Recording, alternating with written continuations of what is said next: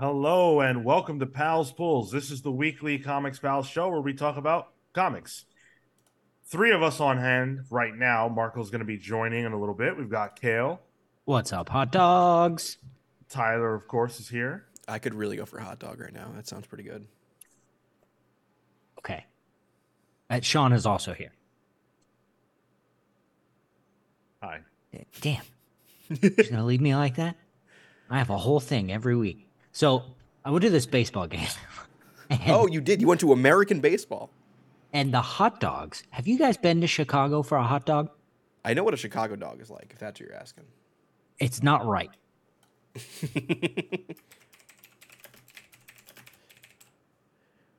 Are you anti That's the Chicago end. dogs? That's the end of that story. Oh, I thought you were going to talk about the Chicago Oh. dog. Okay. We've got five books. We've How many? got five. We've got X-Men Before the Fall, Heralds of Apocalypse, #1, The Return of the Big A. We've got Amazing Spider-Man #28. We've got I don't even know the full name of this book because I got the variant that doesn't say it, but It's the oddly... shit, I thought I had it. the oddly pedestrian life of Christopher Chaos. There we go. I thought it was The Odd Life of Timothy Green, but that's something else. Who's Timothy Green? Anyway, Action Comics number 1056 and World Tree #3. So some pretty good books on tap today. Let us know what you picked up. What pulls did you guys make this week? Sound off in the chat as we get started talking about our first book, Before the Fall, Heralds of Apocalypse #1. This is a part of a series of Before the Fall one-shots that Marvel is putting out. These are leading in X-Men The Fall, the I don't know, the header. I don't even know what it is. Fall Like of X. Fall of the X. Fall of X, the new status quo. This is by Al Ewing, of course, with art by Luca Pizzari, Stefano Landini, and Rafael Pimento. CC Dela Cruz on colors and Travis Lanham on the letters. We haven't seen the Big A in a long time. It's been quite a while since he dipped right at the end of Ten of Swords, him and his wife. Do you remember why? He just... Yeah, because I've she lost was the like, thread. "Hey," she was like, "Hey, you need to come be home and be a family man. Leave all this." He got called. Yeah, and Yeah. he was like, "All right, well, sure." Listen, there's one thing I've learned. The wife says, come home. You say, yes, ma'am.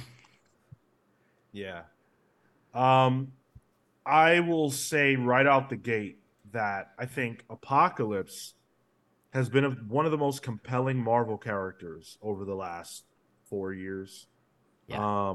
And much of that is due to the writing of Hickman, who wrote him pretty much exclusively, him and Teeny Howard. And so, of course, they both were the ones to send the character off. So Al Ewing is at bat with Apocalypse, and I think he did just as good a job as we would expect from Hickman in terms of really, really great Apocalypse-like dialogue. Okay. Does that mean you liked it? I did like it, yes. Okay. I thought you were saying that in a way that's like I'm saying something good because I didn't like it. Okay. All right. Oh, no, cool. no, no. Yeah, Okay. I liked it. Got it. I also really liked it. Pick of the week for me. Yeah, me too. Yeah. I don't know what happened to me. Because I've had this issue on the show. I've talked about this. This happens when I read comics sometimes. I fell asleep constantly during this book. It was just very slow for me. This is not a I'm tired read. Yeah. I needed something to wait. I probably should have read World Tree before this. That's the order I read these two in after work. But yeah, it was a lot of Apocalypse is a talky fella now. You know, that's who he is now. He's very introspective. He likes to think. The philosopher. He's a philosopher. Yeah. And that's part of the question here. You know, like this guy was Apocalypse. He was the end of all things, and like, what does he become? So like that question is kind of brought up here. Revelation. Yeah, I kind of was a little confused on the timing of when things were happening a bit. I Yeah, think I That's- understood it by the end. that's my complaint. I think about this book is that the stuff that seems to happen in the past isn't always so clearly demarcated. Yeah. I wasn't sure how far in the past it was. I was confused as like, all right, is it the past from what the present is considered now? Yeah. But still within that time period of when Apocalypse left, or is it before that? And it was before that, right? This is like the before everything. So we're seeing like 3 timelines pretty much. Or not 3 timelines, but 3 time frames. Yeah, I sniff what you're stepping in. One of them is the present. It appears as though Genesis wants to invade Krakoa. And that's They're why they're dueling. Yes, because Right. Apocalypse does not want to open the gate. He doesn't Right. want to let her do that. We're seeing the time before Ten of Swords and everything else. Whenever these two, whenever she, this is such a complicated comic book. So when they first have their children, that's another time or time frame when the children are born. And then there's also the one when when they are just about ending the war with the Amenthi people. I think the first time, because there were two. The crux idea, at least that I got out of this, outside of the fact that Apocalypse doesn't want to open the gate, is that Genesis she has a big lie. There's something that she lied about. And there's something that Apocalypse lied about. They both have lied to each other in major ways. Typical couple. Her lie is that she could have stopped the invasion of the Amenthi people. After they had initially beaten them back, it was offered to her by the Annihilation Helm to close the gate. That would have stopped the war. But she didn't choose that because her philosophy is survival of the fittest until the end of time. And that you need a fight, you need a war to strengthen yourself, and that there is nothing without them, which is clearly the mantra of the Iraqi people. We've seen this play out a lot in X-Men Red and everything else. So this is how they all feel. Apocalypse doesn't agree. He believes survival of the fittest, and then we hold this. We hold the line here. Turn your swords into plowshares. Right. I think that's a very, very interesting concept.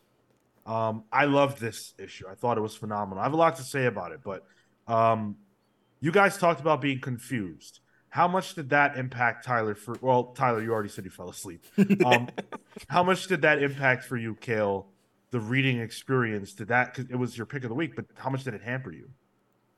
I don't think it hampered me a lot. I did sort of have to really plow through it while I was eating, but it didn't hamper me that much because I think it was all just also so engaging. Let me just stop you real quick that Marco is joining us. Okay, So I'll Marco switch. is I'll switch on the way in. Yes. Marco is joining. He'll say his welcomes whenever he's in. Kale, continue. So, Yeah, it didn't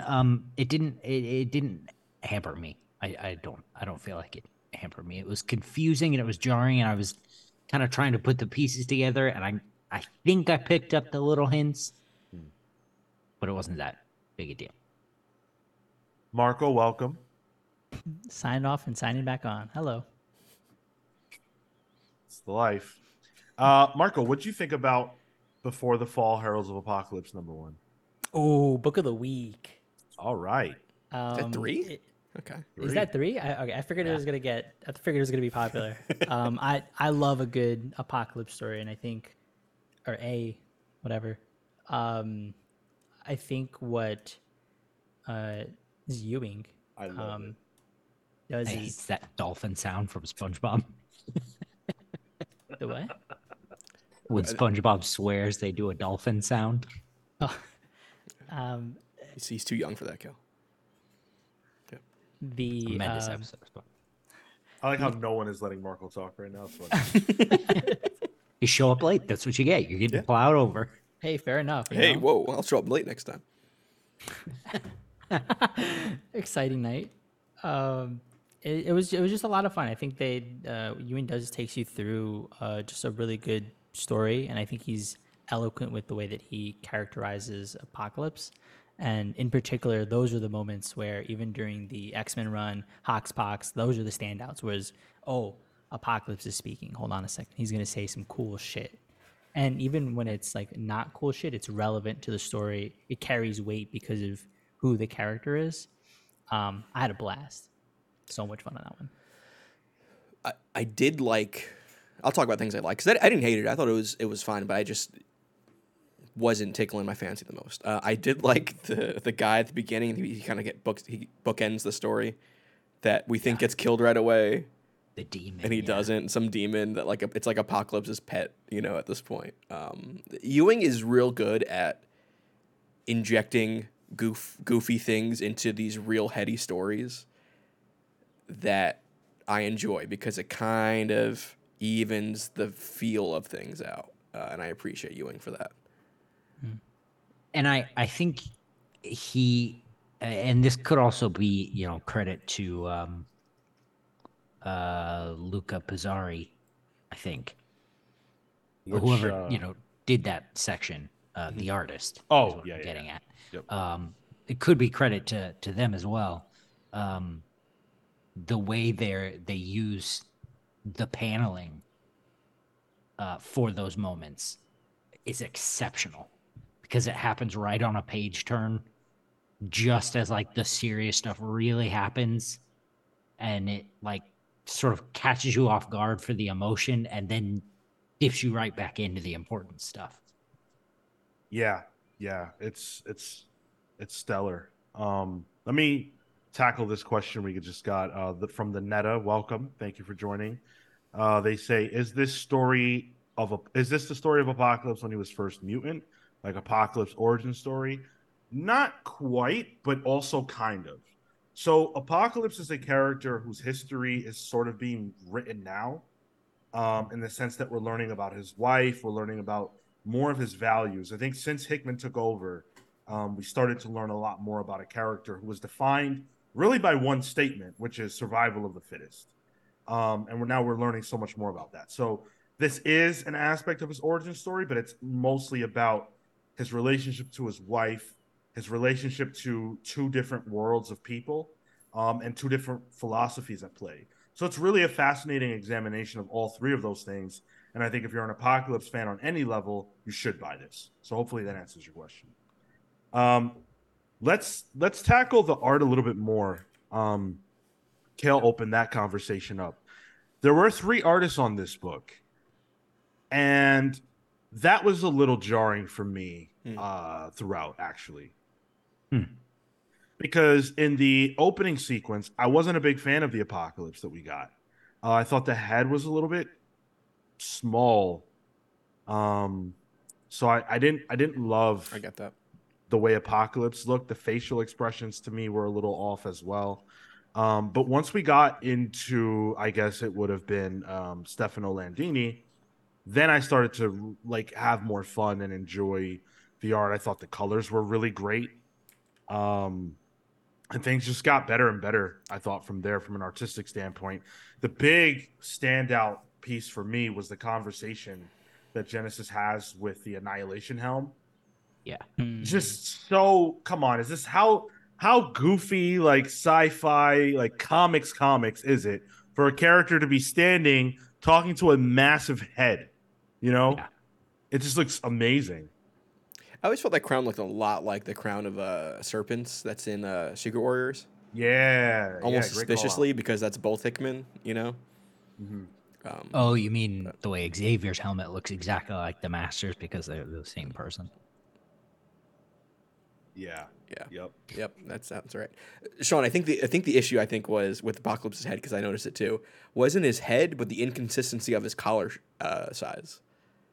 I think that Yeah. was what was throwing me Yeah. off. Because Oddly even in the specific, but you're two, right. yeah, because Kale pulled out the pages he wanted to show off this week, and in those two pages, the collar size is drastically different, which makes his head look different.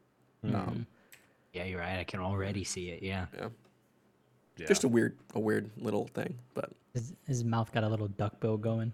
he's always got duck lips Yeah. going on. Yeah. He's got duck face constantly. I wish there was one of those Apocalypse selfie variants. Oh no, that was DC. Okay.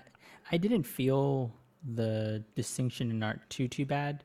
I noticed it, but it wasn't like something that took away from the book for me. But in the moments where it shined, I think there were definitely artists that I think handled the scenes and characters a bit better.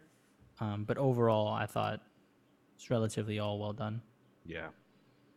Let me tackle a little bit of the dialogue, because I think we probably all agree the dialogue here I'm trying to stay awake. stellar, right? It's like I don't know if poetry is the right word, certainly not, I guess, but it has a poetic aspect to it, which I think Apocalypse kind of always brings. And writers, really enjoy bringing that kind of flavor to the character. So, he's asked by this little demon mongrel, what does he say? What is strength? Tell me what strength is, which is an incredible question. And who better to ask that than Apocalypse? But he chides him for using that name, which I thought was kind of, cool, because that's just not the name anymore. But Apocalypse goes, if the strong survive, then the measure of strength is survival. But understand, survival has no moral component. Heroes die, brave hearts break, paradise is lost. Consider a rock battered by the ocean for 1,000,000 years. It is worn, but whole. Is a rock noble? Can a rock be moral? A rock is there, as I was there. Yeah, dude. That was And hot. this is the revelation as it was revealed to me. It is not enough to only be there. It is not enough to only be strong. I think if you're wondering what Apocalypse thinks in a post-Hoxpox world, that sequence describes exactly what he thinks. Now, the call is to be more than present. The call is to be more than strong. The mutants have been strong. They're strong. They have strength. They've They need survived. more. Right, exactly. And he's happy, in my mind, right? He is happy with Krakoa. Not necessarily what's happened since he left, but the way Krakoa was before he left, that is what mutants are supposed to have. That's why he went. Yep. That's exactly what he wanted the whole Exactly, time. right. And Genesis thinks that is an example of weakness. The blade gets dulled, right? If it is not continually sharpened, if it does not continue to hit a thing, you lose touch. And I think I like that was like the philosophical differences between the two was, well, you cannot have peace because then you will get attacked, which is the irony, versus, well, we cannot continue to battle because then we will never have peace. Right.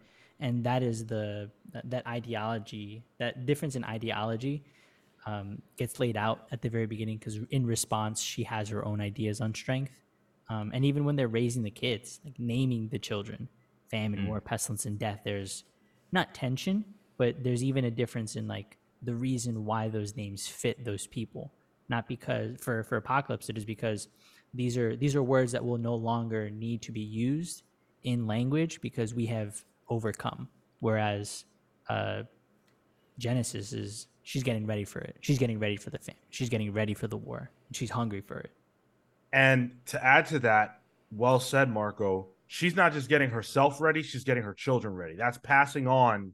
She passed on those qualities to her children unnecessarily. And that, to me, is villainous. I have definitely turned the corner on Genesis with this issue, feeling that she is not good, because she caused all the strife that the Iraqi people went through. She's the reason why the island needed to be severed in the first place because she let them come. She let the Amenti come. That is evil. She sentenced her children to a lifetime, however long their lives will be, of pain and having to dish it out and take it. And the Iraqi people, look at how much they've suffered. It's all her fault. Anytime you say Iraqi, I'm like, what happens? What's going on in Iraq? What? Oh, We do it again? Damn it! Dan Trudeau says it's literally a fascist point of view, and I agree with that. Yeah, absolutely. A need for perpetual war state. Look at, I don't want to get into like a whole conversation about the military-industrial complex, right? But like, it's Marvel Comics. You can endlessly producing weapons of war for the future. Yep. What the hell is that? Why don't you work towards peace? Fucking Captain America, Winter Soldier. Right. What the whole movie is about. Mm-hmm. So anyway, I thought this was a brilliant comic book. And I can't wait to see what's going to happen next. This is what I needed to see to get excited about X-Men comics. Well, next week you'll be disappointed again, so don't worry. You're probably right. This is good shit. We'll talk about my pals poll later. Yeah. Were you the only one that this was in your poll? It Or wasn't, rather, no, it wasn't. Book of the Week? Yeah. Okay. Yeah, let us know in the comments what your pick of the week is. If it wasn't X-Men before the fall, excuse me. If it wasn't that, let us know. This book clearly worked for us.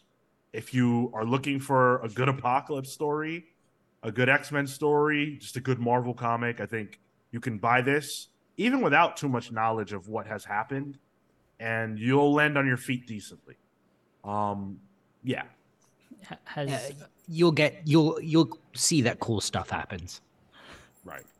Has Ewing beyond X-Men Red, has he jumped on any other titles? So he had Sword, which was right. what X-Men Red ended up becoming. Yeah. And I believe, Tyler, correct me if I'm wrong, that those are the only two books that Al Ewing has had. I believe so. He's coming out with the new book coming out, but it's not X-Men related. It's like a Vision Wasp book coming out. Right. But yeah. I like his voice on these characters. I would want to see more. Hey, if you like our voices, thank you for being here. Thank you for listening to the podcast. We appreciate you. If you're watching this live on YouTube, if you're watching this later on YouTube, leave us a like. We appreciate the likes. They help us out a lot. It's a great way to contribute at no cost. If you want to contribute and support, you can do that on patreon.com/thecomicspals, where we are always giving you some bang for your buck. We've got a newsletter that goes out every single week, a little slice of each one of our lives, or one of our lives each week. Kale had his newsletter out this particular week, and why don't you give the listeners a quick summation of that? Ooh, so in the 90s and early aughts, Wizard Magazine used to be the hot. Well, they were the comics pals of their day, I think you could say. They used to do fan casts of what superhero movies would do. And so I got the wild idea to do one, and I did the 2011 Flash movie. Now you may be thinking, no, wait a minute. There wasn't a Flash movie in 2011. Oh, but there should have been. They did Green Lantern instead. I'm glad you said that, Kale, because a little known fact, I saw a conversation happening on the Discord server this week, which you guys should join, by the way. Our Discord is awesome, and it's full of amazing people. But someone had talked about the idea that, why was Barry Allen resurrected? And we've been talking about that a lot recently. Yeah. And, it's weird to say this now, but it is definitely true, according to Dan Didio, that that was a mandate that they were given to resurrect Barry Allen because they wanted to make a Flash movie with Barry Allen in it. And so Didio said that. Yeah, Didio said that. Yeah, in a recent 'cause interview. I think we were floating around that Didio was the person that wanted Barry. He probably did, but they were also told to do it. because they wanted to make a Barry movie. I think that was in the near mint condition Yeah. interview. Yeah. Near Mint Collectibles. Or whatever Sean, they're do you called. mind if I do one thing real quick? Yeah. So we're live on TikTok, and I just wanted to shout out a couple people. Bojangles said, "Love your guys' podcast and TikTok Thank vids. you. Keep up the great work." King T'Challa himself said, "Really enjoy your podcast and lives. Yo. Really enjoy my life." Okay, I appreciate that. Thanks so much. And then Wakanda Smudge88, hi pals, keep up the fantastic work as always. Thank you. Rare TikTok kindness. Who knew? Don't jinx it, Sean. Don't jinx it. You're right. Everybody- There'll It's probably still be a wretched, slur. a wretched hive of scum and villainy, but right now they're doing okay. There will be a slur in there in 20 minutes flat. We know that. I think auto moderation's good with the slurs. Okay. Oh, thank goodness. The ones we know about anyway. Right. Somebody So can make one anyway, up, not that any of the prior conversation had anything to do with our Patreon page. Well, Kale Spark did, but again, patreon.com/thecomicspals. We've got a lot of good stuff over there. Head on over and check it out if you're so inclined. We appreciate everybody that does. If you want to watch this show live, you can do so every single Thursday at 6 p.m. Eastern, Saturdays at 10:15 a.m. Eastern for the main show. This week, we will have a very special guest. We will be joined by Clementine's Tilly Walden. We are very excited to speak to Tilly. In doing a little bit of research, I found that there are not a ton of Tilly Walden interviews. And so I think that we will be able to get a really good one. I think if you are curious about Tilly, you want to know about her life, about her stories, and why she tells the stories she does, I think we will be able to get those answers. And there aren't a lot of people who have them. So if you're interested in hearing that conversation, definitely show up this Saturday. Should be a lot of fun. You What's up, jinxed it, Tyler? Sean. TikTok, Henry, I'm here to deliver on that jinx. Time to slur it up. Thanks, Henry. Amazing. Appreciate you, Henry. Everything else at the nope. Tokyo Ghost out. Our book club is out July 4th, this Tuesday. So get your reread in if you haven't. It's a great book. Great and way we had a to good time. celebrate our nation's history by talking about Tokyo. Well, there's two ways we celebrate our nation's history. One of them is talking about Tokyo, and the other is celebrating Kale, whose birthday also happens to be July 4th. And we should say thank you to Kale, or thank you, absolutely, for the contributions over many, many years, and a very happy early birthday to Kale. Happy birthday, Kale. You're welcome for all of my service. I'm braver than any military person. Oh, no. Wow, I would take that back. No, I'll say it. No, Kel will say say it. it. I'll stand by it. He left the U.S. He's Yeah, what do I fully a care? traitor. Fully a traitor. That's right. Oh my goodness. Dan Trudeau, speaking of services, offering his services, saying Whoa. he's available for an interview. Oh, okay, got it. I'll have our people talk to your people, okay? Let's talk about Amazing Spider-Man number 28. This Tangle is Gang. by Let's go. Zeb Wells, written by Zeb Wells. Sean's With favorite art- writer. You know what? Rising in the ranks, certainly. With art by Ed McGuinness, inks by Mark Farmer, colors by Marcio Menez, and letters by Joe Caramagna. I'm going to tell you something right now. Here we go. If it wasn't for the brilliance of Al Ewing's Apocalypse, this would have been my pick of the week. I have not had a good week in any way, shape, or form, but I enjoyed the hell out of this comic book, and it put a big old smile on my face. So thank you to Marvel. Thank you to the creative team for Amazing Spider-Man 28. This was a very, very enjoyable comic book. This is classic Spider-Man goodness. This is good old dumb comics. Capital D dumb. And I like that. It's like it was just a good story, fun beats. Why are you Like, questioning this? well, because I don't know. I read this after I think coming off of Apocalypse. Same, and I was just yeah. like in that heady space. Then it came this, and I'm just like, this is digestible. This is easy. I'm gonna plow through this, and the art's better. Easy. Art's not Ed just better. That's Ed McGuinness. McGuiness, man. That's That's elite. I love Yeah, Ed dude. McGuinness. No discredit to anybody else, but But did you guys see the they have the variant cover artist listed, and Olivier Coipel is a Stormbreaker. I think. No, He's been one for a long time. He's a been young a- gun. Or wait, been what a- is he? What are the other I ones? think, I Sean? think it's a young gun. Yeah. He is listed as a storm. Wait, no. Oh, Is he a it not? Stormbreaker? He No, can't no. be. He can't. Elena he's- Casagrande and David Oh. Curiello, the Stormbreaker. Oh, Yeah, okay, yeah, okay. yeah, My yeah, bad. yeah. I misread that. Coipel was he a young gun or was He he, might have been- whatever it was before that? He was before the Yeah. Architects, I think. I'm pretty sure he was a young gun. I'll look it up. I'll fact check it. I'll fact check it. Yeah, please do while I wax poetic about how good Amazing Spider-Man is every damn week. So one of the things I love about Spider-Man comics is all of his characters, right? Like all the supporting cast. And, it changes and it evolves. But this week we got Norman, we got J. Jonah Jameson, we got Craven, and Doc Ock. And Doc Ock is not a supporting character. Craven is not, they're not supporting Peter, but they're making this story interesting and exciting. These characters all have history.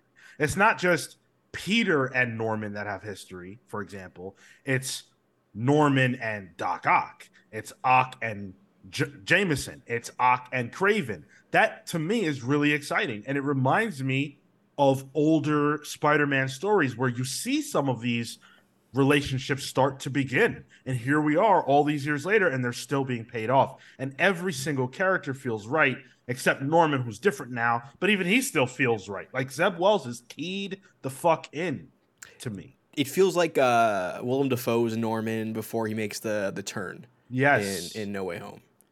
It's like the guy you wish he was. Yeah, but also at the same time, like he could switch at any moment. Yep. Absolutely. Can confirm, August 2005, Olivier Coipel was a young gun. Dang. Wow. It's right about when I started reading comics. Yeah. Somewhere in there.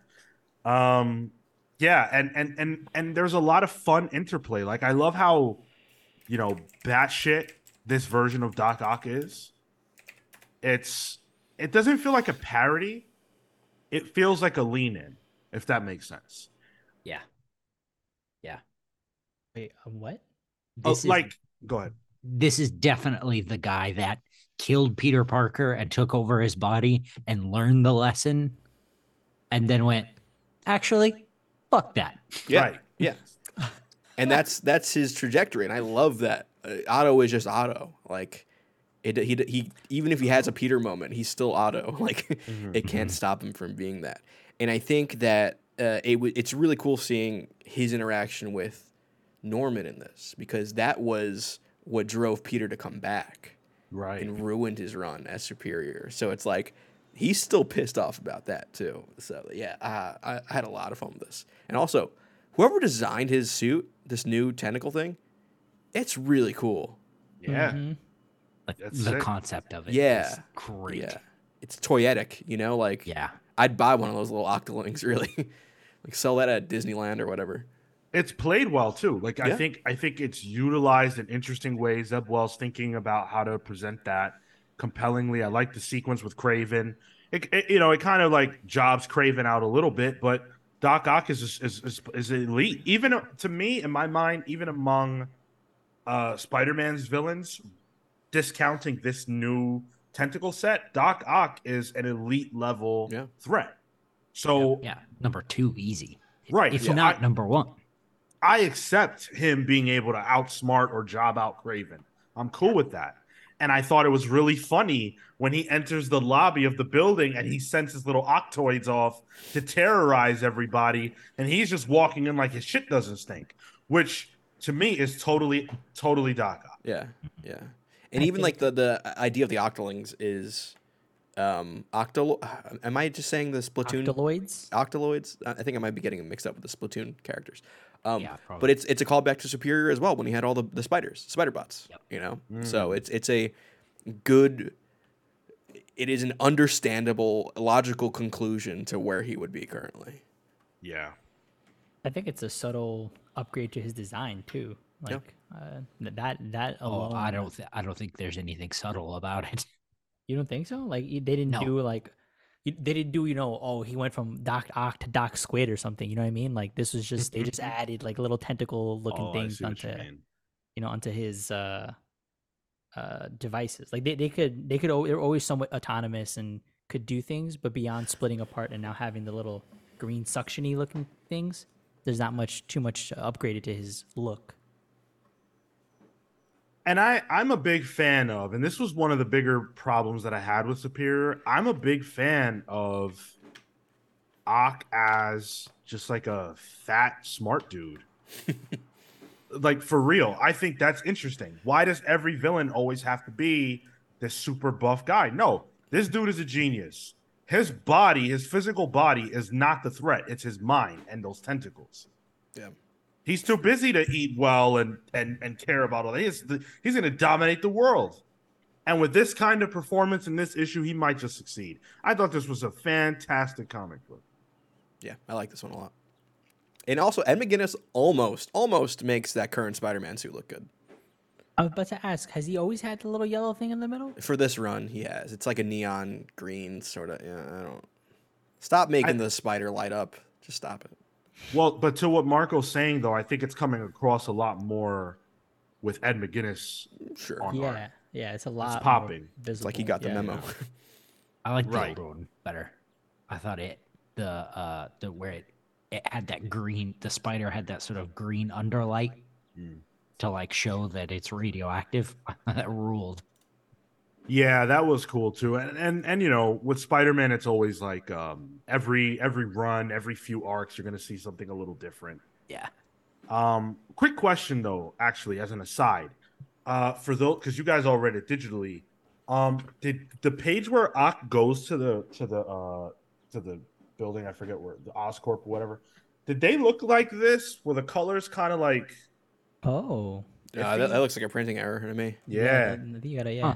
It almost looks No, washed yeah, out, mine right? looks It's like great. reddish almost Yeah, instead of it's- brown, right? I wish you got, if you were in person and you saw this, like, it's very distinctly different and weird. That could just be like a specific to your issue as well. Yeah, maybe I have a like a messed up copy. Yeah, looks fine on my end. Digital. Same. Both Top Lane and Veneta calling you out, Sean. Bro is buff. What you mean, Sean? That's not fat. That's muscle. I don't know. I mean, see some pudge man, on that chin. Yeah, but he power lifts, bro. He's like, Minimum- one of those guys. He's basically Yeah, Doug Mankey. Yeah, he's Otis from WWE. That's how I view it. Minimum, he got a fat neck. He got the I Edgar don't know. haircut too. I love it. Yeah, easy pull. Any other week, this is my pick of the week. This was awesome. If you like Spider-Man comics and you're not, you don't think Zeb Wells and co suck, which I think is a ridiculous point of view, but whatever. If you don't feel that way, then I think you should buy this. Yeah, I guess pull it. It's not. It's weird because I come in wanting to be positive and expecting a bit of like, oh, I'm not gonna like this. I'm not gonna whatever. But then it does a good job, and I'm like, oh yeah, it's good. Pull it. I'm not so hot on this one. Oh, I not that I have anything to argue with anything you're saying. It's a Spider-Man book. I think you should pull it if you're here, you're looking for a Spider-Man story. This is it. But you don't want to read the Dan Slott one going on right now? I'd like a little more meat for a Spider-Man story in 2023, and this just isn't doing anything for me at the moment. I almost think, That is to say, that's not a knock against Zeb Wells, because against every criticism I've read, it's a very competent comic book. Like, this dude knows what he's doing, and he's doing it very well. and also I want to say, criticizing or disliking the book, like Kale said, like it not being your cup of tea, is not the same thing as saying the creative team sucks. Which I think is you can't say that Zeb Wells is not talented. You can say that this isn't for you. That's valid. But this is a well-made Spider-Man comic. Just, you know. Let's talk about the oddly pedestrian life of Christopher Chaos. All right, move on to something not so well made. Ooh. Oh. Okay. Hot out the gate. Let's go, Kale. This is by James Tinian, Sort of. except it's really not. Yeah. Because it's only based on an idea by James Tinian, which I love so much, right? Not based on a story by, not based on a concept by, based on an idea. So in my mind, the dude was taking a shit, right? The old Tom McFarlane method. Yeah, he's letting some chaos out of his bowels, and he's like, huh, what about Christopher Chaos? What about his life? What's that like? And then he called Tate Bromble on the phone and said, hey, what about Christopher Chaos? I don't know. Let's write about it. And then they got Isaac Goodhart to draw it, and Isaac's down for whatever. Tremendously talented. So good. So he jumped on board. Colors by Miguel Muerto. Letters by El Muerto incomparable- himself? Is that where he went? That's crazy. Yo, that's crazy.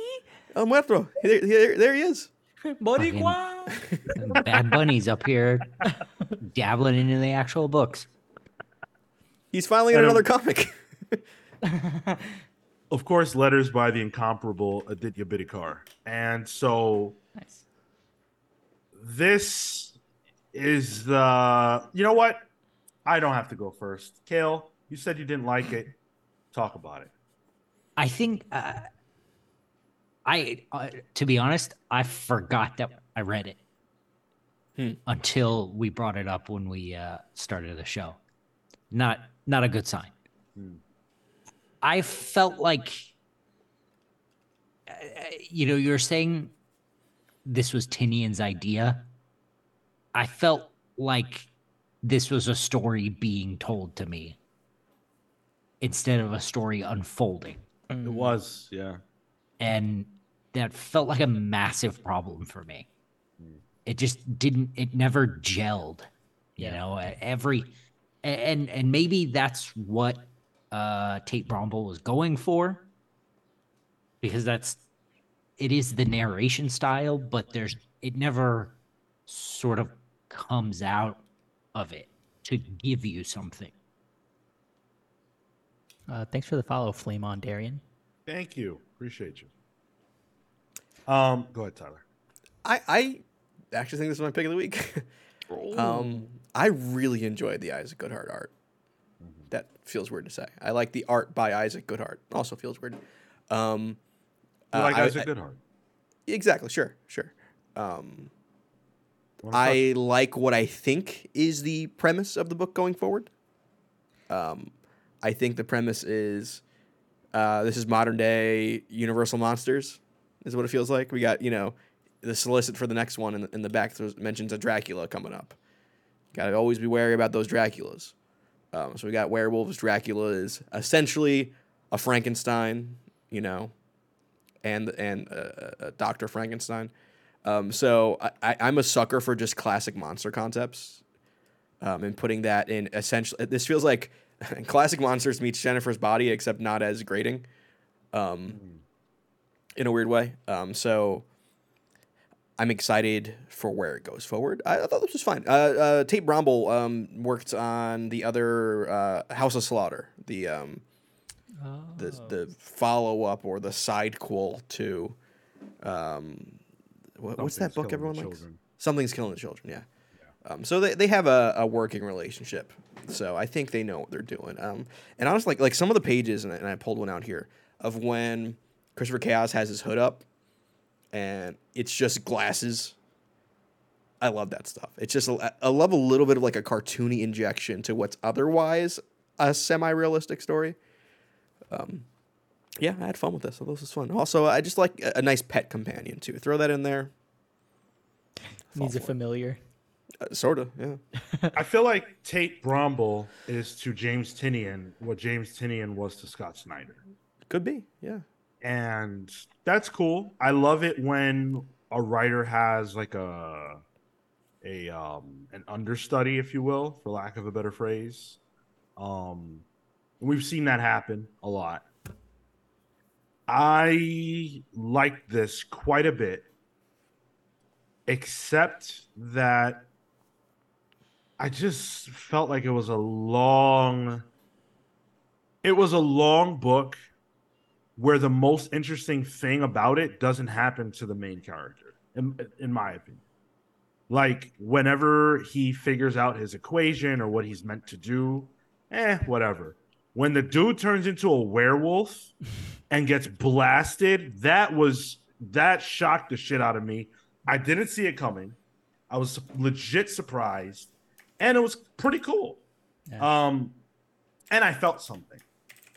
And that coupled with the art was enough to get me to the point where I would say this could be a pull.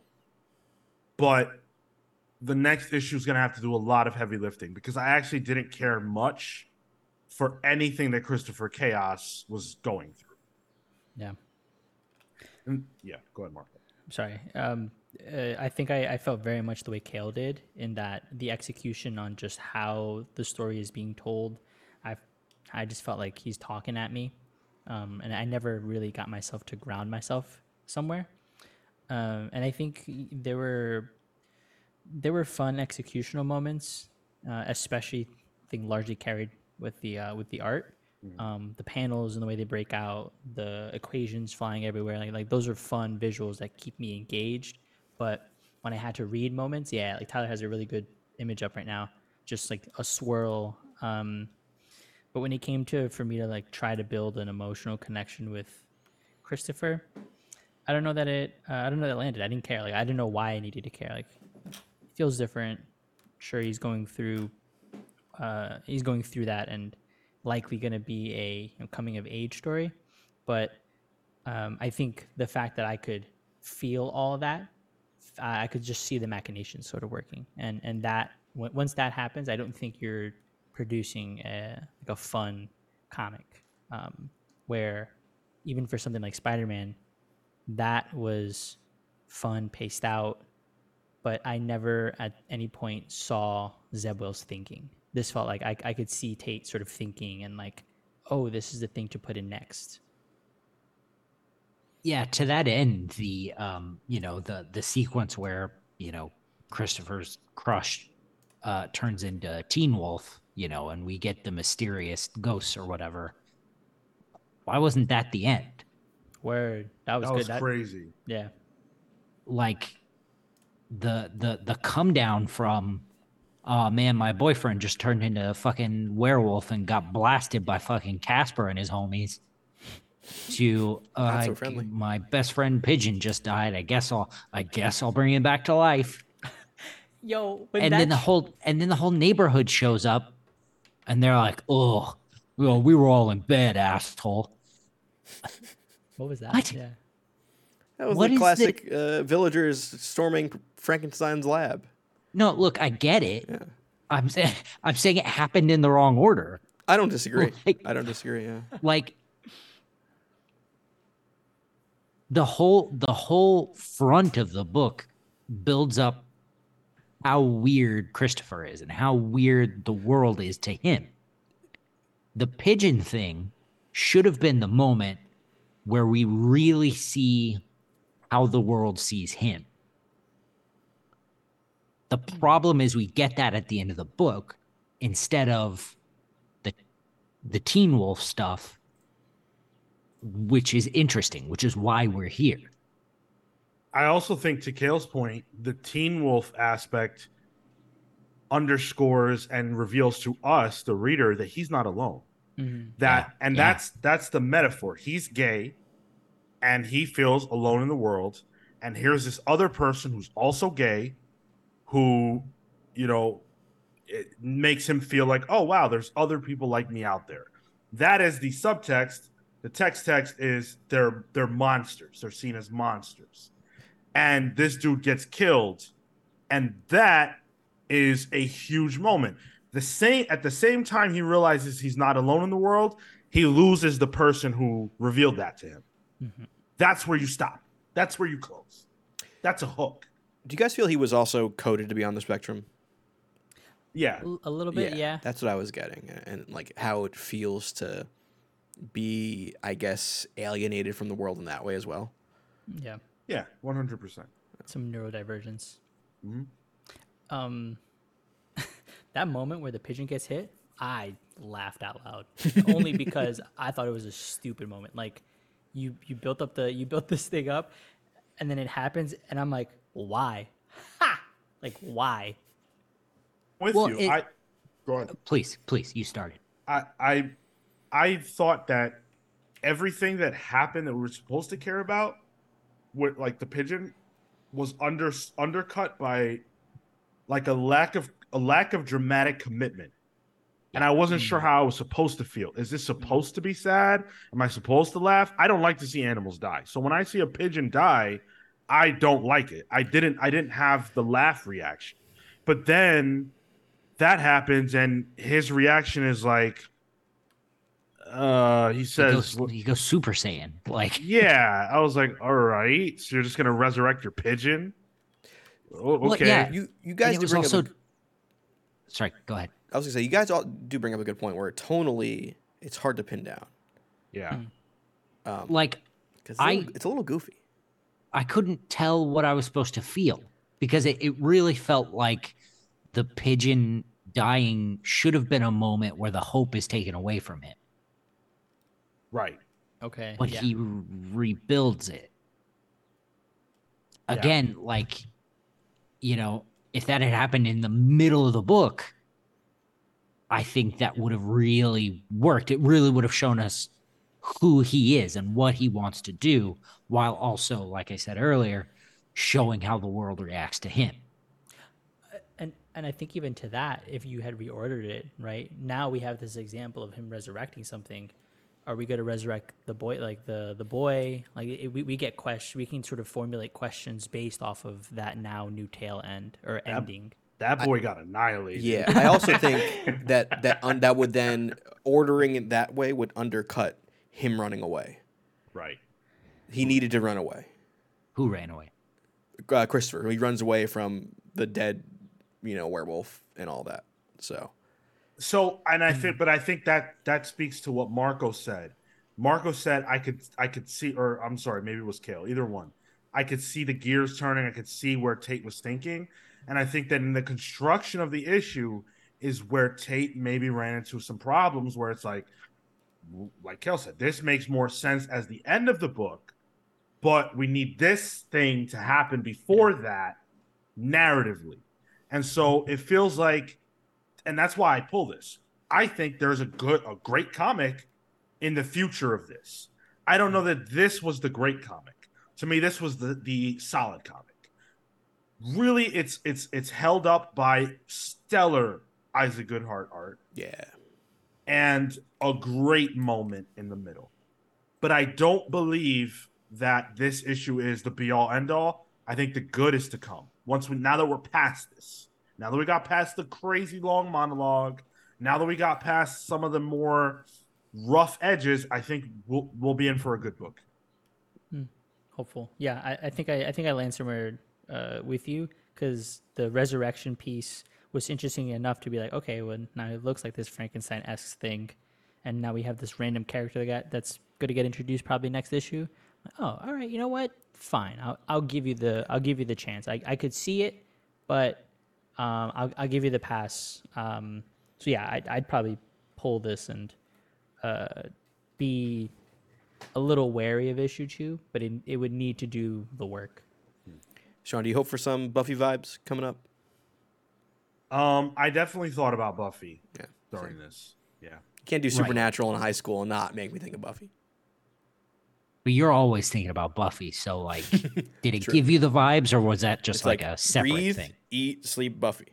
Yeah. That's a joke, but I No, it isn't. definitely I definitely did think of Buffy. I often do when you're talking about a book that has LGBTQ sort of ideas and characters, a book that features monsters, a book that features an offbeat, quirky kind of character like Christopher. Yeah. It's a pop culture cornerstone for the people that are writing comics right now. Yeah. And my last thing on Isaac's art, I think he's continued to grow over the past few years, and I think this is one of those examples where his art feels a lot more fluid, a bit more cartoony, I think. No. Ooh, You thought it was fluid. I think there's a bit more like elasticity to it. I feel like sometimes he can be kind of stiff, and this is like a loosening up. What do we know Isaac from? I know Postal, Postal, yeah. yeah. Postal, And Okay. some of Catwoman the book. yep, exactly. Okay. Maybe I don't know his art as well as I thought I did, but I don't know if elastic and flexible are words I would use to describe this. I'm art. gonna back and- Marco up. and Sorry, that's go not ahead. to say it's bad. That's not to Sure. say I think it's bad. I did like the art quite a bit. I'm gonna back Marco up just a bit and say that to me, having read Postal, I agree Yes. that it is looser than that. That's the comparison I'm making. Like there are moments where he uses straighter lines. I feel like there's a little bit more roundness. I think he's grown, and this is an example of that. Hey, Postal was a long time ago. If my man hasn't grown in 8 years, it's a problem. You know what I'm saying? I haven't. Yo, Oh, that's Postal unfortunate. would kind of be a cool book club. It's very long. I wanted to so dang. bad. We all enjoyed this issue to some degree. Maybe we'll review it for the next one. We'll see about that. But Christopher Chaos, solid, decent. Let's talk about Action Comics 1056. This is the finale to the Metallo Cyborg Superman stuff that we've been getting. This is, of course, written by Philip Kennedy Johnson, who has been knocking it out of the park every single issue with Action Comics, joined by Rafa Sandoval with Max Raynor on art, Matt Herms on colors, and Dave Sharp on the letters. I am a big fan of all the principal characters in this book. I think Cyborg Superman's cool. You guys have heard me talk about how much I love Metallo, and Superman's a swell guy as well, as it turns out. I am still very, very into this. I think maybe some people might feel like this cooled off. Maybe it did. But to me, in this issue, there were some pretty great moments that everybody got to have that solidified for me why Philip Kennedy Johnson is the Action Comics writer.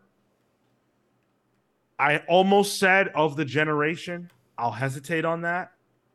But of the last 10 years, in my opinion. I do think this arc had some speed wobbles there, but I think it evened out and stuck the landing a bit. Did we skip an issue? We didn't read the previous issue for the show. Oh, okay, we didn't. I wasn't sure because I read it, but I wasn't sure if It was on the we read poll, it. didn't win, but yeah, Okay, all right. I wasn't sure if with the we Eradicator skipped and stuff. something or if because it also fit with what I remembered too. Right. Because I didn't read the last issue. Nothing that dramatic happened. Eradicator shows up and then they hunt down Cyborg Superman. It's literally the most skippable of the issues. Yeah. I was talking about the Wizard fan cast. For the Eradicator, they had Frasier's brother, David Hyde Pierce, as the Eradicator, and I was like, "What in 1998?" Unreal. How bad were the Wizard fan casts? Oh, they're awful, dude. They're fun. That's why I felt I was able to take some liberties about I gotta subscribe what I to was the able to Patreon. do. Anyway, my point was, I didn't feel like I missed a beat. It was more that I felt like there was like a delay. I've been feeling that from PKJ's writing. Like it feels it's this large story and this arc, but he takes each episode of it and he really takes his time in each one. Like I feel as if another writer might have done the span of this in maybe 5 issues, 6 issues. This felt like it's taken so much like teasing out and planning, which I appreciate because that feels a bit more diligent on his end to like build up emotional stakes. But I've been waiting for this for the past, I don't know, like 3 issues already. I'm like, yo, let's get to it, dude. I'm having fun, but like let's do the thing. This is one of my issues I had with Last God, and realizing I think this is like something that he does with his writing. He likes to take his time to really get to someplace. It's all fun in the moment. Warworld too. But- Yeah. Yeah, but for me, it starts to affect it a little bit.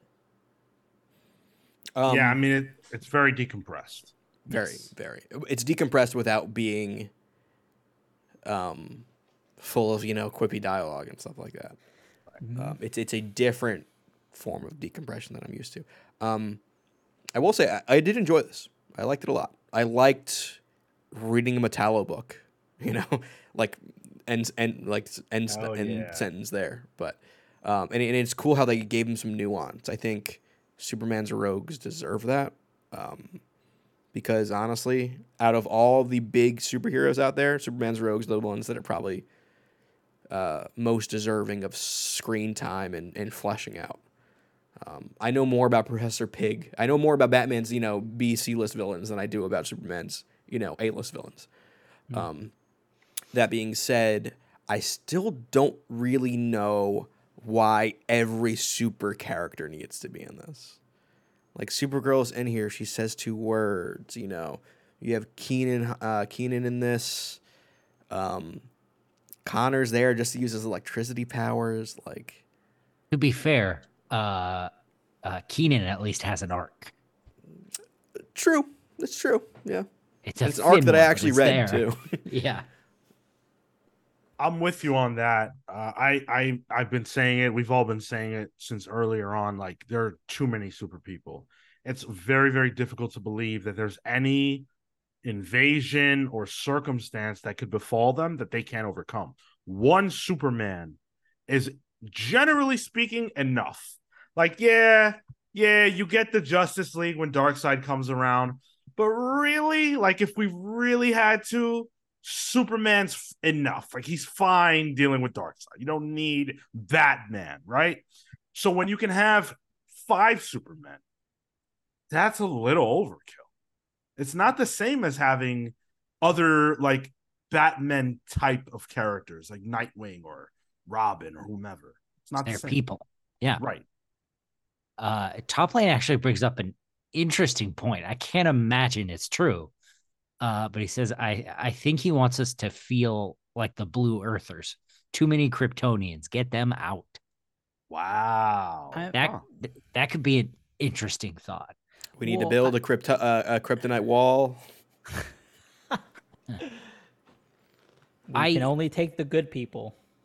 I had the thought earlier about the amount of Kryptonians we had, and I wanted to run this by you guys. Do you think PKJ is doing this more to show Superman as an actual mentor more than his normal firefighter stuff?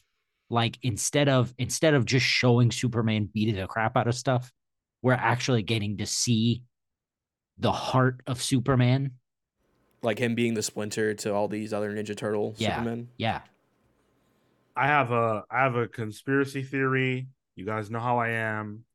I think that because the 5G future of Superman was to become old and not be Superman anymore and eventually die, they were going to prepare the other characters in Superman's life to rise up. And even though 5G is not happening anymore, there's an aspect of that that's carrying over, just like Lazarus Planet was initially supposed to be a 5G event, just like Night Terrors was initially supposed to be a 5G event. All these things we've seen, Batman and Batman vs. Robin, I think even down to Superman's Action Comics, all of this stuff was supposed to happen. And that's why we're inundated with super characters. That's just my conspiracy theory. Makes I would sense. love to know how that would work. Like, what would they have to dictate to Philip Kennedy Johnson for that to work that way? You know what I mean? I've Yeah. I've kind of been feeling that it has been getting a lot. Like this doesn't feel like this should be the team book or this wouldn't be the one where you have the fam. This should be like the solo Superman. And that's not to say that the book isn't, it's great.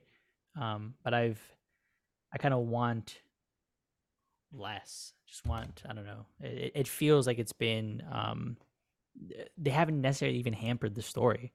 I just want to read a single book about a single character. Maybe this is like Nightwing. That's it. Just Nightwing. That's all he's doing. Although when they're all out of their super costumes, I get very confused. Yeah. I'm always confused. I'm perpetually confused, actually. As a newcomer, really, to Superman books, and all these characters are, like, with few exceptions, newer to me. I often can't tell you this one from that one, unfortunately. And that's my weakness as a reader. But also, it's too many people in the same costume. Yeah. Let's shift gears. There are the backups. I'm gonna admit right away, I did not read them. I can't do it. I decided this is part 6 of the Dan Jurgens Lee Week story. I stopped reading 2 parts in. I think I can't do it. I don't care. I only read the first one. Yeah. And it sucks because I love Lee Weeks. I just don't have any urge to read it. Yeah, I'm that burnt out creative on team's Superman. fire. Yeah. That one is good. Yeah. I can't believe we're still here. Yo, word. Yeah. And it pushes on very normal Superman beats, which I guess is good. Helped on by the cool Return of Superman costume and the Lee Weeks art. This desperately needs to be a $3.99, 20-page Superman only book. Yeah. I don't want to pay the extra $1 for these 2 stories that I'm just not even reading. Like, it's literally a waste of money. By the time the main story was done, I felt kind of gypped. I'm like, wait a moment. There's a lot of story. There's a lot of pages left in here. What's going on? I've forgotten about the backups. Yeah. It's just ridiculous. The Steel one didn't get any better. No, I don't know why Steele has a backup when he has a book already. Like, Well, this one is supposed to lead into the book that's already out. ugh. I still, Kale's completely right, but I still agree. How do you not tie that up and then launch the new book? Why are we still reading about this? It's ridiculous. Well, Go ahead. And sorry, don't forget that Mr. Terrific and Steel are also doing whatever code switching they're doing. Right. Still, by the way. Right. I think the Action Comics main story is still great. I'm still on the hook for it. I really enjoy it. Hopefully, we're about to see the going away of the super people and the focus be on Superman. Wow, but when you've Blue got a River. book where you get a moment like the one we got, where the characters are standing around and they say, they're talking about Metallo, and Superman says, he's going to surprise us. That was like, wow, I'd pay $4.99 just to read that panel. I thought that's the essence of Superman. This lovable dumb idiot still believes after 50,000 these characters have turned on him more than the Big Show. And Superman is still saying, wait for the surprise. The only surprise is that you still believe, Superman, but that's why we love you. This is an easy pull. Good comment. We need to get Superman versus Metallo in a stairs match. And Sean, you pulled this book because it has Metallo and a Matrix-like cover. Like, I know why you picked it. This was the listener pick. What do you want me to tell you? No, was it? Oh, no, it wasn't. Yeah, he picked this. This was a Sean Bartley decree. Oh, yeah, that's right. Okay, yeah, never mind. Sorry. Yeah. I guess you're right, Tyler. The Matrix. I get it. Let's talk about World Tree. This is issue 3 by James Tynion. This is actually written by James Tynion the fourth. No funny stuff. Tynion. Sorry, I know I say it wrong. Is it really Tynion?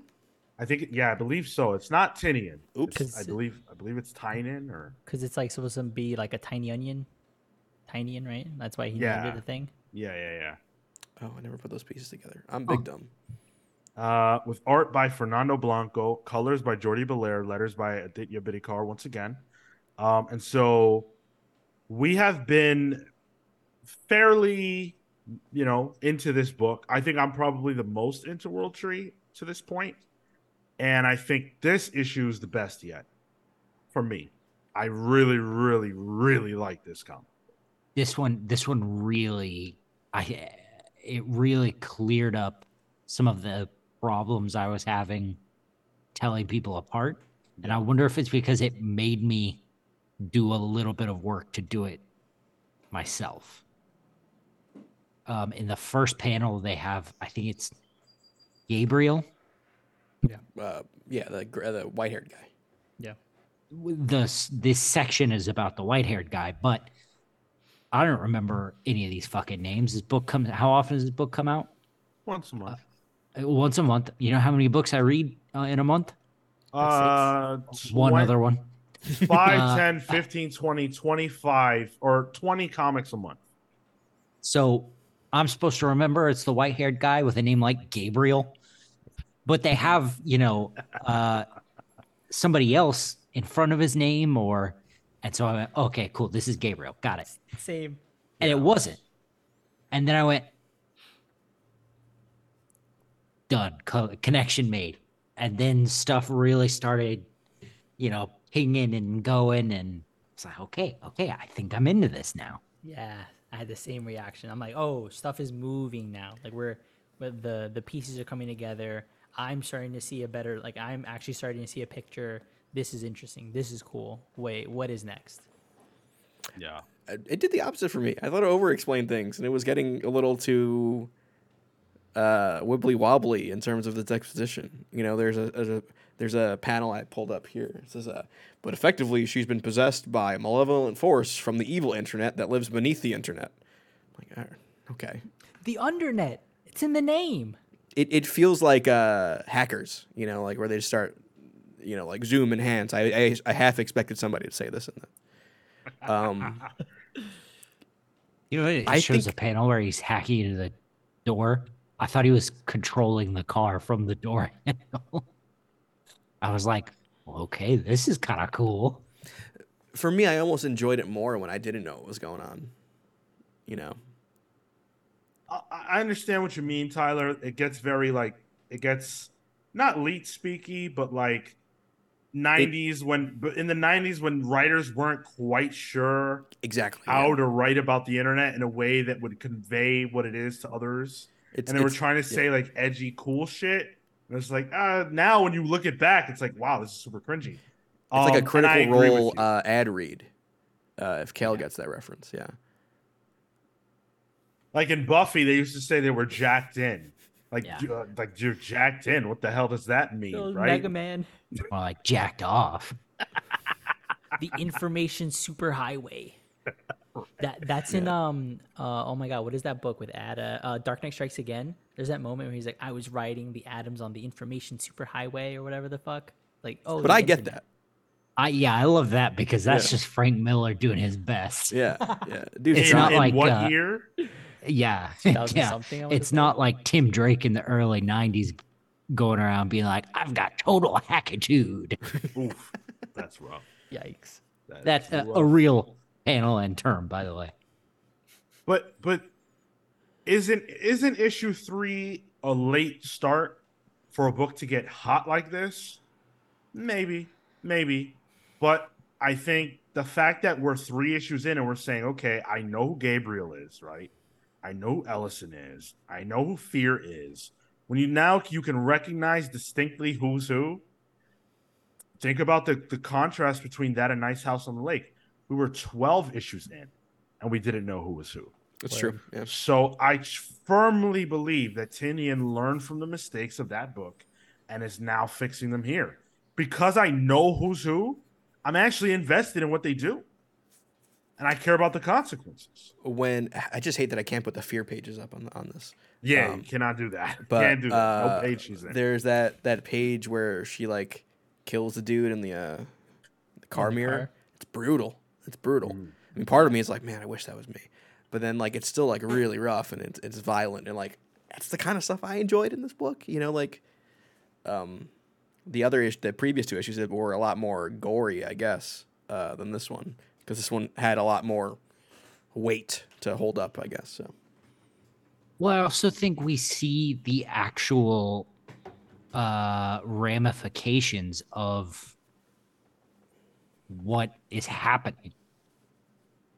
Right. Like things are moving. This group that reassembled, these same kids that discovered the undernet, they've reassembled to stop this from unleashing on the world.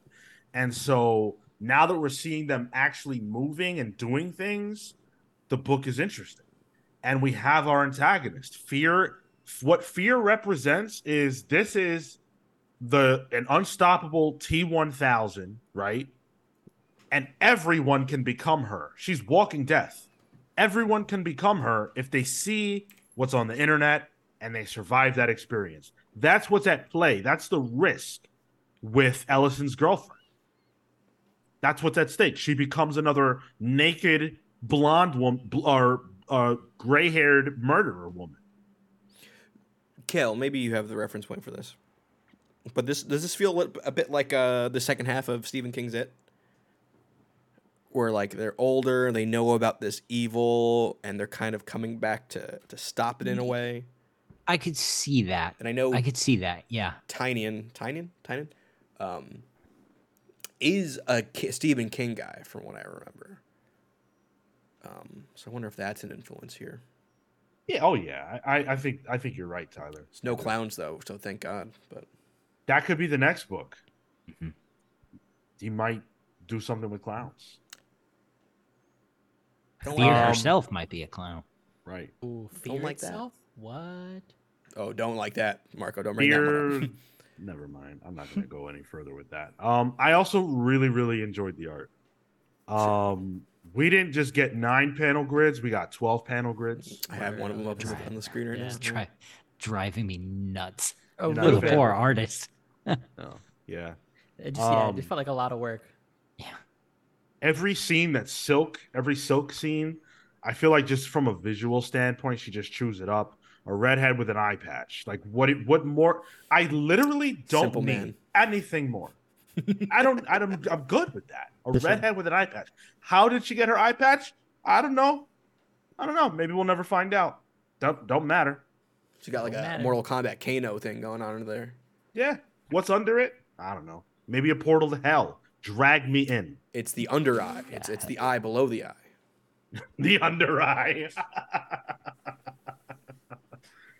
Oh man, yeah. I would say everybody on this creative team firing on all cylinders. It's still creepy whenever we see characters like digitize out, like when they like wig out in that way.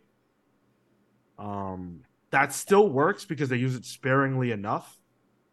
And I'm dreading the comic book where everything looks like that. Like once everything unravels and like that's just what it is. So is I Blanco. dread that Yeah. issue. Pull. Yeah, pull because it's getting better. It's still a pull for me. Yeah. You're on the fence. I'm a little on the fence. Yeah. All right. Well, that's it for the reviews, but we are certainly not done because some of us have been reading other comics this week, and we're going to talk about it. So, Tyler, what you reading? I actually read Batman Brave and the Bold #2. Oh, you did. I read the main story, Okay. and I gotta say, what Tom King and Mitch Gerads are doing, they might be making the scariest Joker story I've read in years. It's horrifying. There's some panels in this that are just crazy violent, and the look that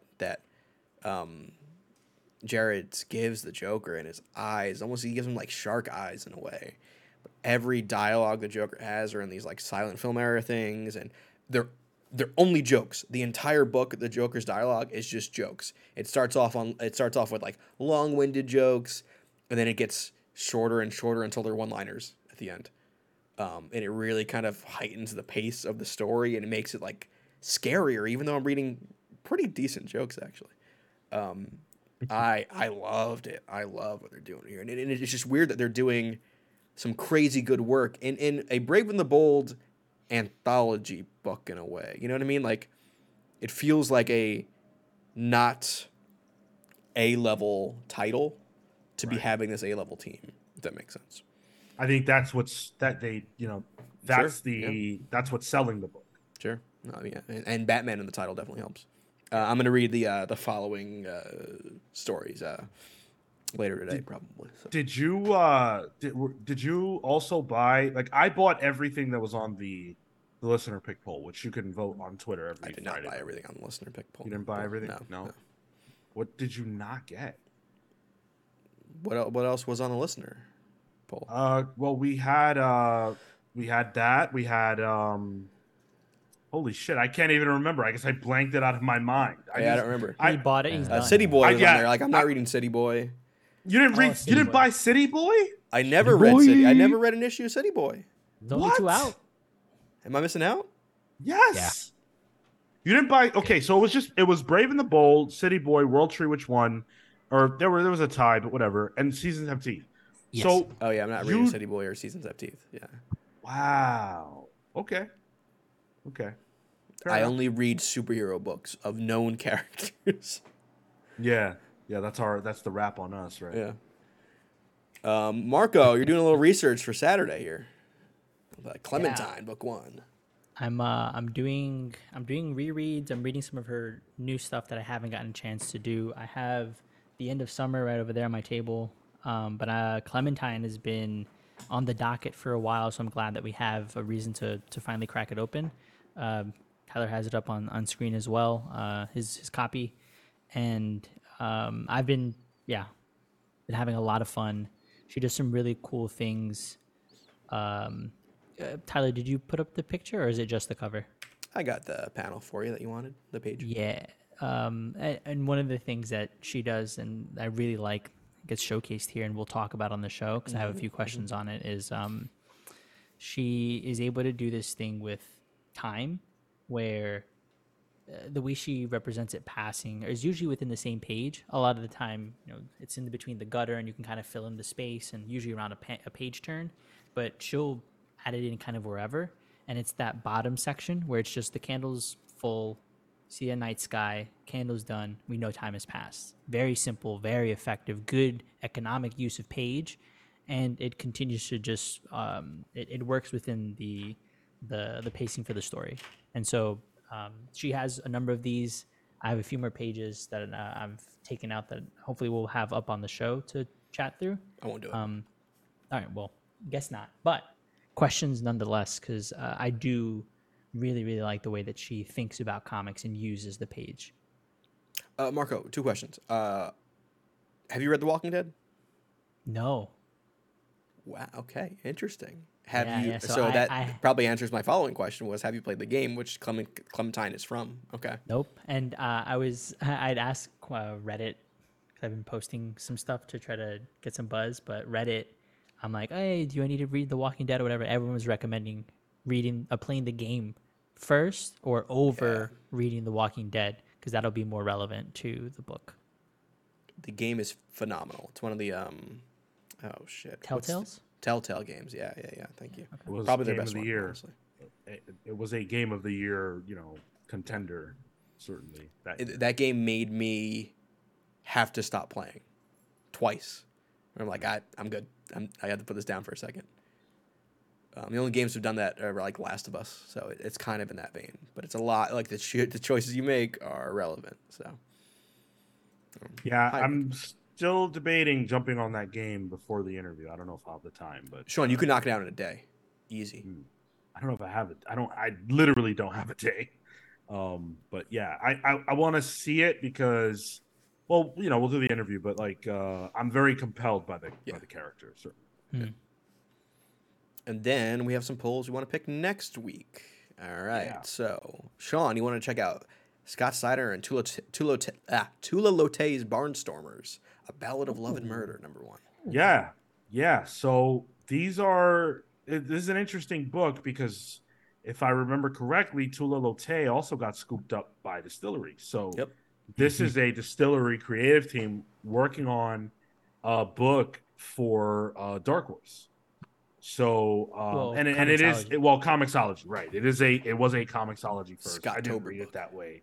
Yeah. And now it's coming out physically via Dark Horse. So I think that's interesting. I have not seen Tula Lote's work before, interior wise, but I have seen other things. So I'm really, really excited to see what that looks like. This is the first time I can think of where I've ever seen Scott Snyder not be the first credited creator on the book.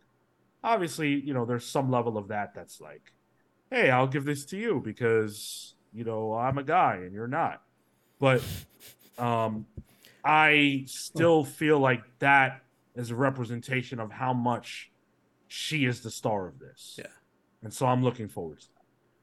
Tula Lotay is a draw for me outside of like more of a draw, honestly, than Snyder. Snyder does a lot of stuff. Lotay doesn't. So, Right.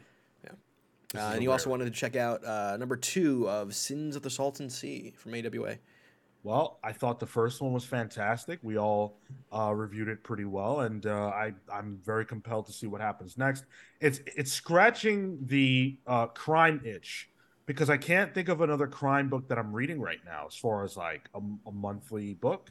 And so it's giving me that. Ed Brisson is great at that kind of thing, and it also has an interesting twist. So 2 issues deep, not a lot to catch up with. I'm sure you can find the first one at your LCS. Buy this comic.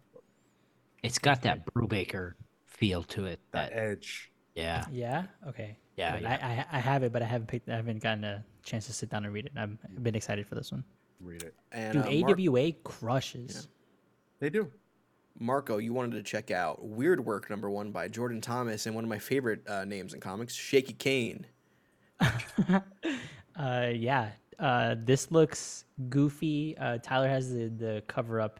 The art is just very distinct. I like these really thick inked outlines, simple colors, flat backgrounds.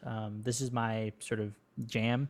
It's a miniseries, hard-boiled noir of LA Confidential mixes with bright aliens, like a Futurama in crime. I'm there. Cool.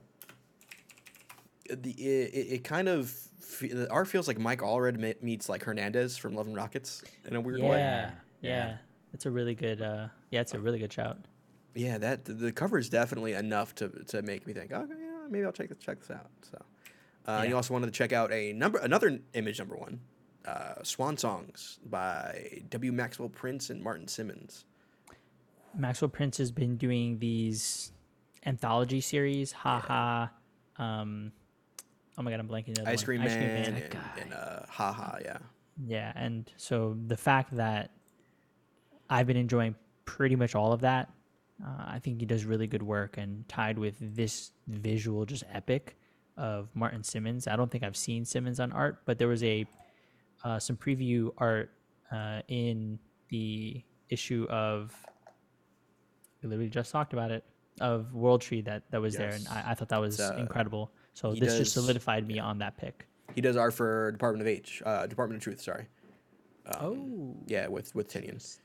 And I read the solicits for this said that it is an anthology with different artists for each story that is telling the end of something. It's about the ends, which is a weird premise. Maxwell Prince has this like weird niche that he's kind of cutting out for himself that I'm really enjoying. It's very specific stuff, and I love Martin Simmons art, so I'm pretty hyped for this too. Easy buy. Same, yeah. I wanted to check out Sinister Four number 1. This is one of those before the fall X-Men books, one shots. Tinian's writing more Mr. Sinister, guys. Come on. Tinian. Oh, sorry, Gillen, other one. I wish it was Tinian. I mean, no, Gillen's fine, but like that'd be interesting. Anyway, go on. Yeah, we'll see what happens here. I kind of picked this out on a lark, but I won't. I also wanted to check out. So I was confused. So League of Comic Geeks said this comes out next week, but somebody in the Discord said they read it already. Night Terror is the Joker number 1. Which is the Joker working sales or IT? I can't tell. Yeah, is that not out this? That was out this week. I misunderstood then because when I looked, I didn't see it either. Oh really? Because I think I had that on my. I don't remember. Whatever. Yeah, I had some because I thought Night Terrors doesn't officially launch until next week too. That's what I thought. So I was a little confused as to how somebody read that in Discord. But hey, people read World Tree before us too, so things are a little fucky right now. I don't know. It's a goofy cover. It might be a good little one shot that I might want to check out. And it's Matthew Rosenberg, so probably pretty decent. And Kale, you had 2 trades you want to check out next week with All Against All. Yeah, we had Pac Nadell on the show, and we had a really great conversation with him. He was really influential in my writing career, and I'm still really interested in this premise. Reverse Alien, the film, where the human is the alien, but I felt that the first issue really suffers that image problem where it doesn't do the work to hook you to bring you to issue 2. But image trades do that. So I've been really looking forward to waiting out the trade for this. And I really wanted to see where it goes. And then you also want to check out Crashing. This is Matthew Klein, Morgan Beam, Triona Farrell, and Hatsune El How. That Yes. Kel, this is good. I've read the first few issues. This is good. Oh, tremendous! This is it's a medical drama, in an emergency room filled with the casualties of a superhuman war. That sounds cool as hell. Yeah, Morgan So- Beam is amazing on art. Looks cool. Yeah. Yeah, but that's what we want to read next week. So Yeah, we're a group of pals, and that's what we're pulling. Let us know what you're pulling. Yeah, what's wrong with that? Let us know what we're pulling. People. Yeah, what books are you pulling? There we go. What comic books Gotcha. are you pulling next week? What are you looking forward to? What did your pulls look like this week? You can share pictures with us of your pull list if you would like on our Discord server, where most people choose to do that, but you can do that on Twitter as well, social media. We love to see what you guys are pulling. We have a big interview coming out this Saturday. It is, of course, live. We will be live with Tilly Walden this Saturday at 10:15 a.m. Eastern. Another Skybound joint from us. We're very excited for it, so come show support. It should be a good conversation. Another great way to support is, of course, patreon.com/thecomicspals, where we're always giving you some bang for your buck. If you would like to support us, we've got a whole host of great content over there for you guys, including our exclusive show, Palling Around. You get to vote in the book club poll. You get to read Kale's newsletter. Or is your newsletter written this week, or is it a video? It's Or an written. audio? It was written. Yeah, it was written. Yep. Yeah, so you get to read Kale's lovely newsletter and a lot of other stuff. So check it out. We've got good stuff up there. Thank you for those that do and those that support. If you want to watch this show live, that is every single Thursday at 6 p.m. Eastern. If you want to vote in the poll, just like everybody did that gave us World Tree this week, World Tree number 3, you can do that every Friday. The poll's up every Friday, lasts until Wednesday, and vote for your favorite book. And we'll review it here live on the show. Join our Discord server. Don't miss Tokyo Ghost Book Club this coming Tuesday, July 4th. Other than that, of course, we are the Comics Pals signing off. We'll see you Saturday. Take care, guys. See you next week.